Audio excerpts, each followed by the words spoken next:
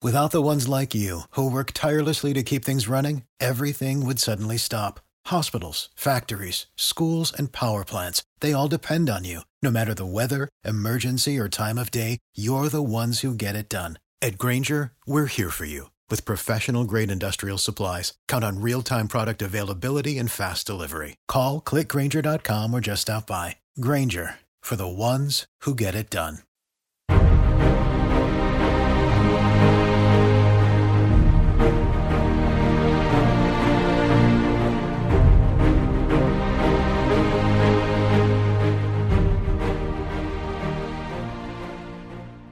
Hello, and welcome to This Week Explained. I am Tiana. And I'm Kervin. And today we will be discussing the big geopolitical events of this week. But first, we want to continue to let everybody know that we are on Instagram and Twitter.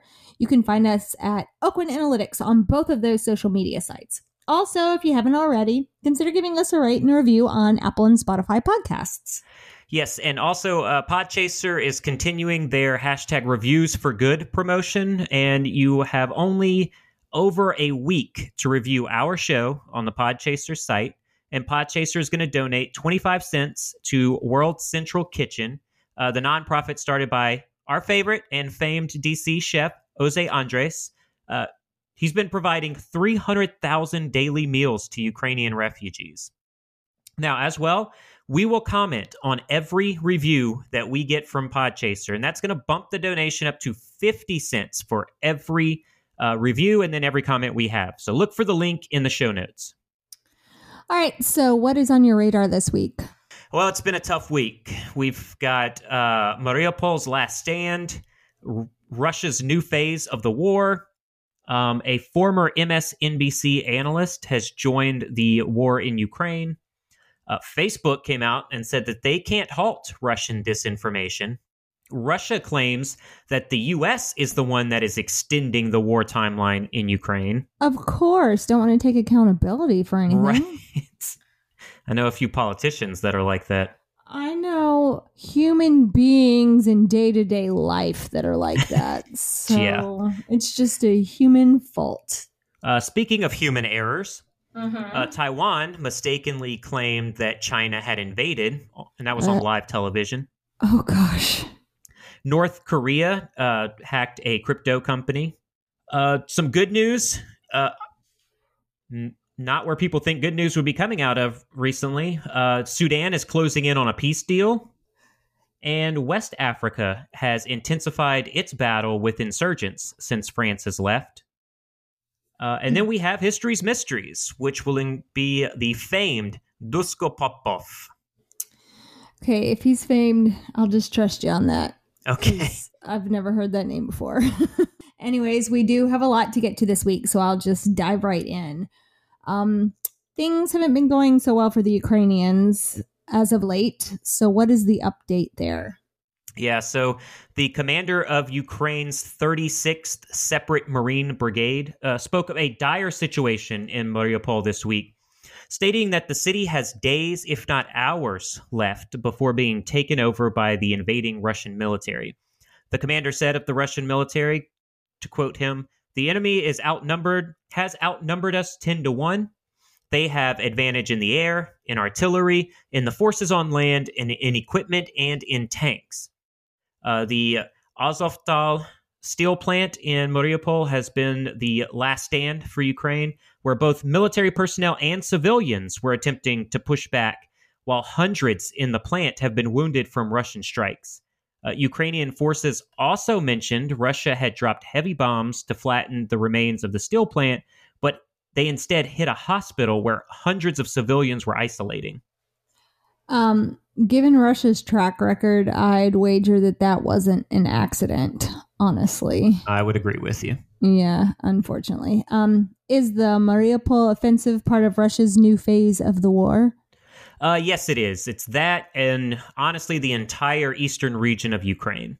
Now, the new phase has Russia attempting to take small victories from the east while increasing troop presence in the entire region. Russia used the peace talks over the last month as a chance to regroup and form a new plan in the invasion of Ukraine. You called it. Yeah. You called it right from the that a get-go. few weeks ago. You're like, the second they start saying that they're pulling back, they are lying. Yep. Now, that new plan that we discussed has cities like Mariupol and other smaller but strategic coastal regions overrun by Russian troops right now.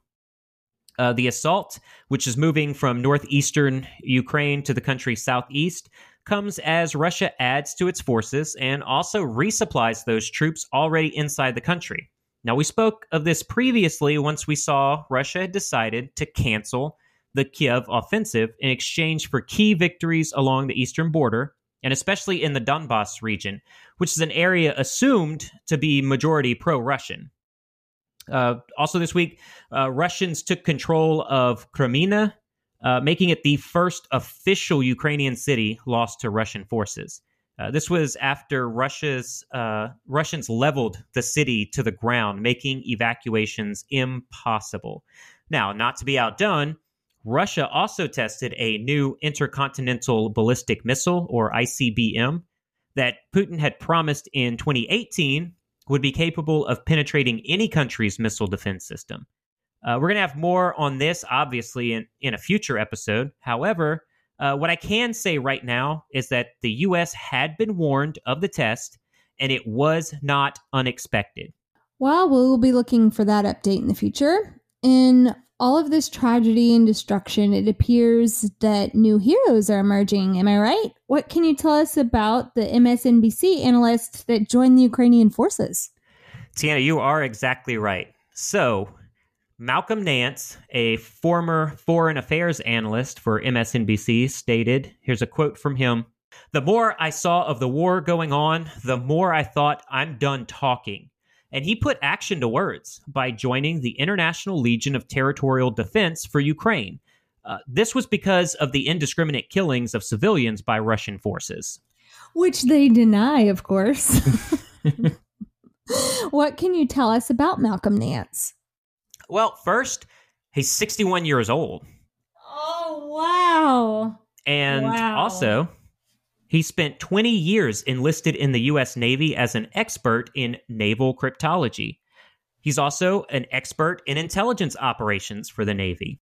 He was also a survival, evasion, resistance, and escape, or SEER, instructor, helping pilots either evade captivity or escape the captivity in the event they were taken prisoner. Oh, SEER. SEER, fun times. Those were times. I'm acting like I took part in SEER. I did not take part in SEER. Just let everyone know. I'm a big wuss. But other people we know have. Well, it's not the easiest school to go to, fun. Trust me. Yeah, you did do some part of something. I don't remember. I blacked all that out. Yeah. Now, this is not the first time he has run towards danger while everyone else was escaping. So he actually witnessed the plane crash into the Pentagon on his drive into Arlington, Virginia in 2001. Wow. And he acted as a first responder at the crash site, helping organize the rescue and recovery of victims. That's amazing. He also has had some controversy, though, as he had to delete a tweet seen as insensitive after the attack in Kabul, Afghanistan this previous summer that killed 13 U.S. service members. Well, first of all, I want to say that I appreciate that you are telling us information on both sides. We can form a more well-rounded opinion of things, you know? But what did this tweet say? This offending tweet? What did it say? Okay, so here's the quote from him. He said, 20 years. FYI, there have been terrorist suicide bombers killing civilians nearly daily in Afghanistan. This ain't new. It's why we are leaving. And then he ended the tweet with hashtag deal with it. And while he isn't wrong, it's really not helpful for a former military person and current news analyst to tweet out such stuff immediately after it happens. So, a little lesson to everyone, and sometimes I need to hear this. You do not need to be the first to comment on world affairs. All right. Thank you, Dad. Let's shift over to Facebook's battle with Russia. What is happening on that social media site these days? Facebook. Well, we aren't on Facebook, guys. I have to check the news to see what's on Facebook because we're not on it. Well, I mean, Instagram is owned by Facebook, so are we really off Facebook? Well, that's true. Yeah, now, I still got all our information. All right, sorry. Not Meta, but the social media site Facebook, owned by Meta, not a sponsor. Yeah. Never will be. Oh, God. Oh, gosh, I just said never. Oh, no. Facebook continues to fight to contain pro-Russian and anti-Western posts that are contributing to political instability in West Africa. Recently, Facebook has made a big push on the continent of Africa, and now they're making significant investment in content moderation.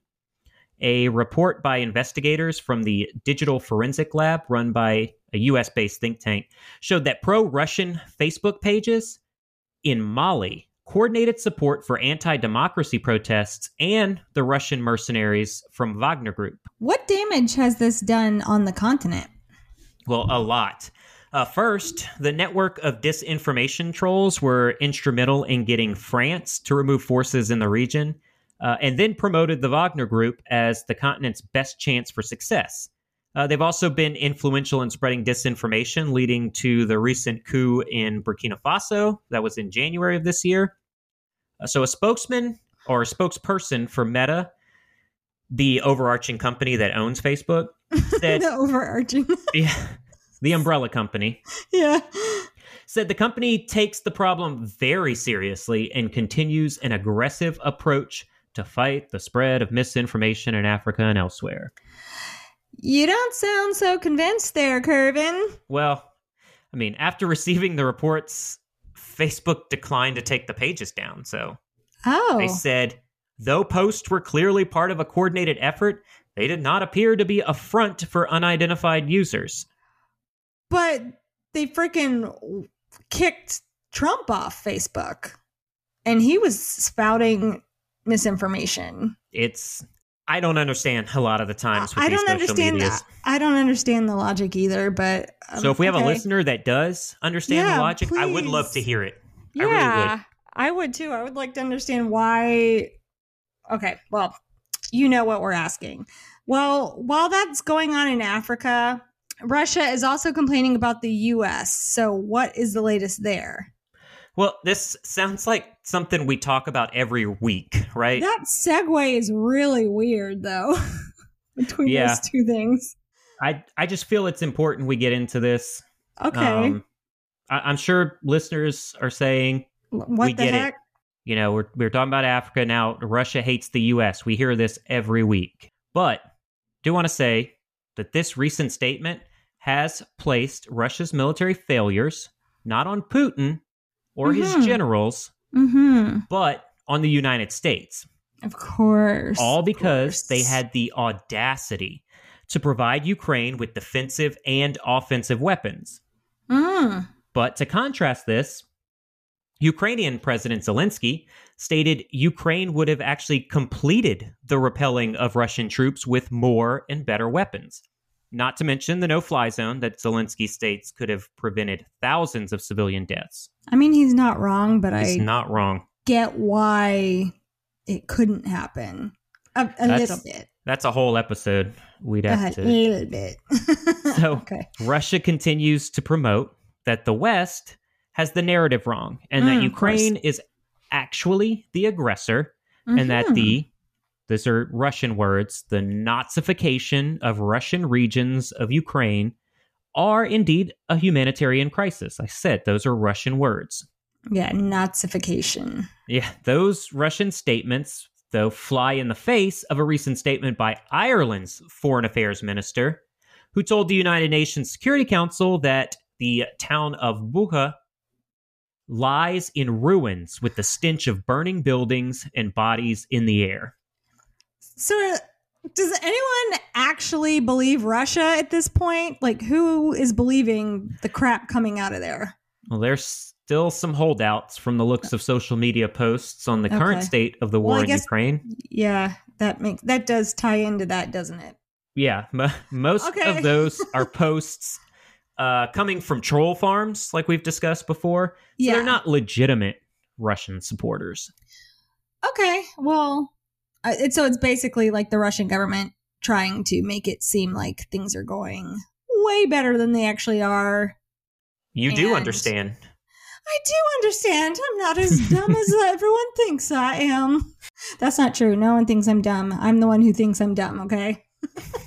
Anyways, let's move on to what could become the next global offensive. For the ones who work hard to ensure their crew can always go the extra mile, and the ones who get in early so everyone can go home on time, there's Grainger, offering professional-grade supplies backed by product experts so you can quickly and easily find what you need. Plus, you can count on access to a committed team ready to go the extra mile for you. Call, click Grainger.com, or just stop by. Grainger, for the ones who get it done. Did China invade Taiwan?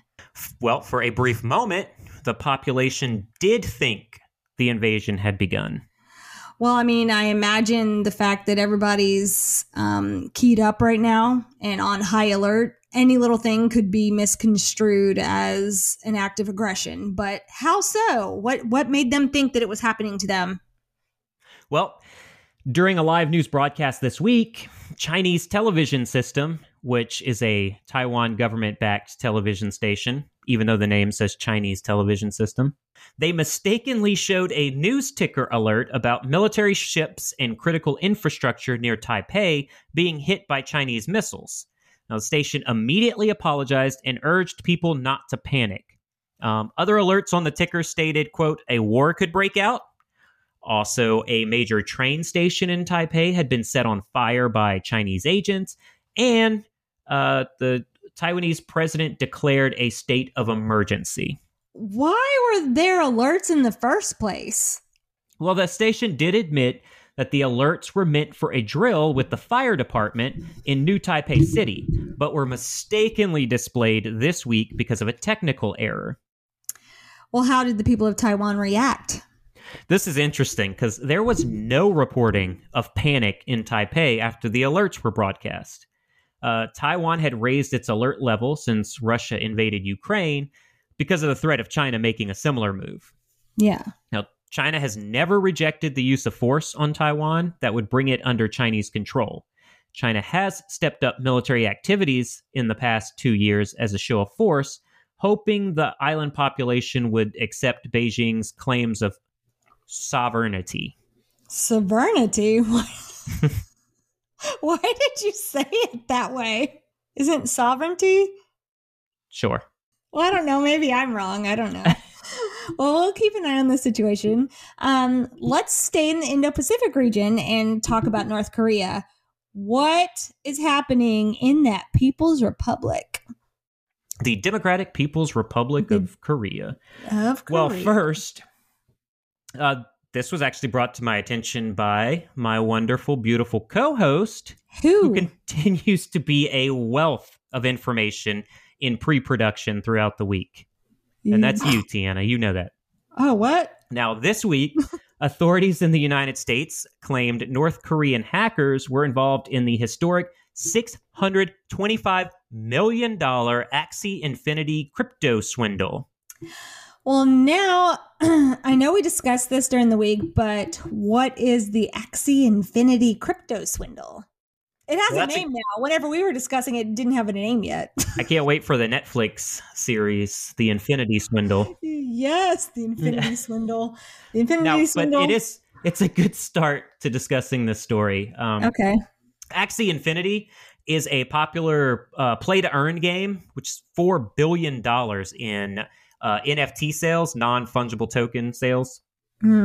Now, Ronin, the blockchain protocol linked to Axie Infinity, said 2 weeks ago that hackers stole roughly $625 million in crypto. And now the U.S. is putting the blame on North Korea, which indicates the emergence of a new type of national security threat. That is kind of scary that it could have potentially been North Korea that hacked all that crypto money, but how so? Like, how is it a new type? How's it a national security or a new national new type security of threat. national security Well, threat. I can't talk. Hacking used to mean loss of passwords, usernames, but in the age of crypto, it now means the loss of huge swaths of wealth. Yeah. The hack wasn't even detected until almost a week after it occurred, even though it was one of the biggest heists in the history of crypto. So are you saying don't buy into crypto? I'm not going to tell anyone what to do with their money. Yeah. You don't want to hear my advice on money. Yeah, we don't know what we're doing. So. But I'm going to suggest being extra careful in which crypto you do purchase and the ways which you keep your crypto secure. The crypto sector is still trying to keep up when it comes to cybersecurity, but the slow speed at which they're working makes them very vulnerable to hacking groups. Or countries like North Korea. Okay, well, purchase with caution, everybody. But now, for 2 weeks, we have discussed the crisis in Sudan. Recently, you did a deep dive in the security situation for a report on the country. Has there been any changes to the conditions in that region? Sort of. The Eritrean government presented an initiative to the Sudanese government aimed at ending the political strife in the country. Why Eritrea? Well, first, it's a border country. Oh, okay. It's also one that, for that area, is quite stable. When you consider Eritrea's government remains one of the world's most repressive. Over the last 2 decades, Eritrea's GDP has increased more than most nations in the region. Plus, the increase in military coups on the continent has its civilian government wary of its own conflicts with the military. And all these actions are forcing the Eritrean government to act now in protecting its population from any spillover of the conflict in the region. So has Sudan accepted the initiative from Eritrea? Well, there's still no word out of Sudan, but Eritrea has been successful in previous peace talks, so it is something we're going to keep an eye on. Okay, well, let's move on from East Africa to West Africa. Did you say that there was a major offensive against insurgents in West Africa? I sure did. It's one of the other few good stories of the week. So a joint military operation involving Nigeria, Niger, and Cameroon announced they had killed more than 100 Islamist insurgents, including 10 commanders in the past few weeks. Oh, wow. This occurred as it has increased a ground and air offensive in the Lake Chad region. Now, Boko Haram fighters and the Islamic State West Africa Province, or ISWAP, it's a group that have battled the Nigerian army for over a decade now. Oh, okay. The attacks from insurgents have not been isolated to Nigeria, as it has bled over to all neighboring countries. Nigeria has received a boost recently after the United States approved a $1 billion weapons sale. Oh, that's all? That's all. Okay. However, the U.S. had put a hold on the deal over concerns about possible human rights abuses by the Nigerian government. Okay. Nigeria says thousands of Boko Haram fighters and their families have surrendered since last year. Also, Boko Haram has been struggling since their leader, Abubakar Shekau, died in a battle in May of 2021. Well, that sounds like relatively good news for the continent. Unless you're an insurgent, yes. Unless you're an insurgent, yes. And that is if the reports are to be believed. Okay. I have not seen anything to say otherwise, but if true, this is a real win for those countries and honestly the continent as a whole. That is incredible. Yeah, it could really be used to provide neighboring countries with sort of what we call in the lessons learned a best practice in defeating Islamic insurgents. Well, fingers crossed that we are seeing a bright future here. Have we reached history? We've really reached history's mysteries. I really am in shock. Unless I can bring up one quick thing that we'll discuss next week. Okay. Yeah, of course. Which is, I've got to confirm this. You know how Elon Musk can be. He's very active on Twitter, and he says a lot of things. So it has to be fact checked. Yeah. But apparently, his Starlink internet systems have gotten an upgrade that has been able to attack Russian electronic warfare devices.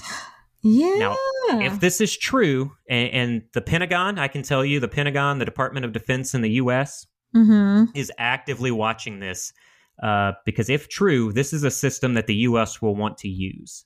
Yeah, didn't it stop? What kind of weapons did it supposedly stop?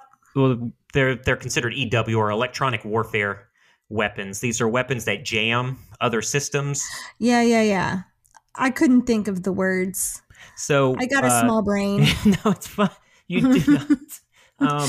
So just real quick on what happened there. So when the Starlink first got uploaded in Ukraine, it was immediately attacked by the Russians and shut down. So the guys over with Elon Musk, now not personally, Elon Musk did not have a computer and he was trying to jam. And you don't know. He does all kinds of things. Elon, if you want to come on, I'd love to talk to you. Oh my goodness. But what they did do was provide an update to the system that then proactively stopped these jamming scenarios. Oh, okay. So we'll talk about that next week. Yeah, you have to get it confirmed, right? Yes, I would like to get it confirmed.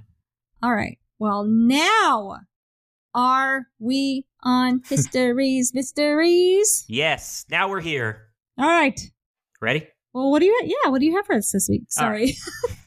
Right. This week, we're going to discuss the Serbian double agent, Dusko Popov.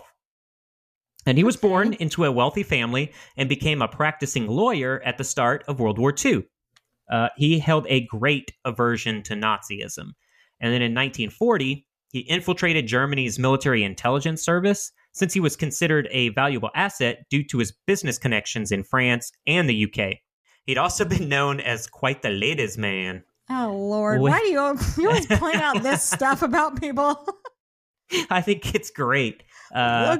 He was said to...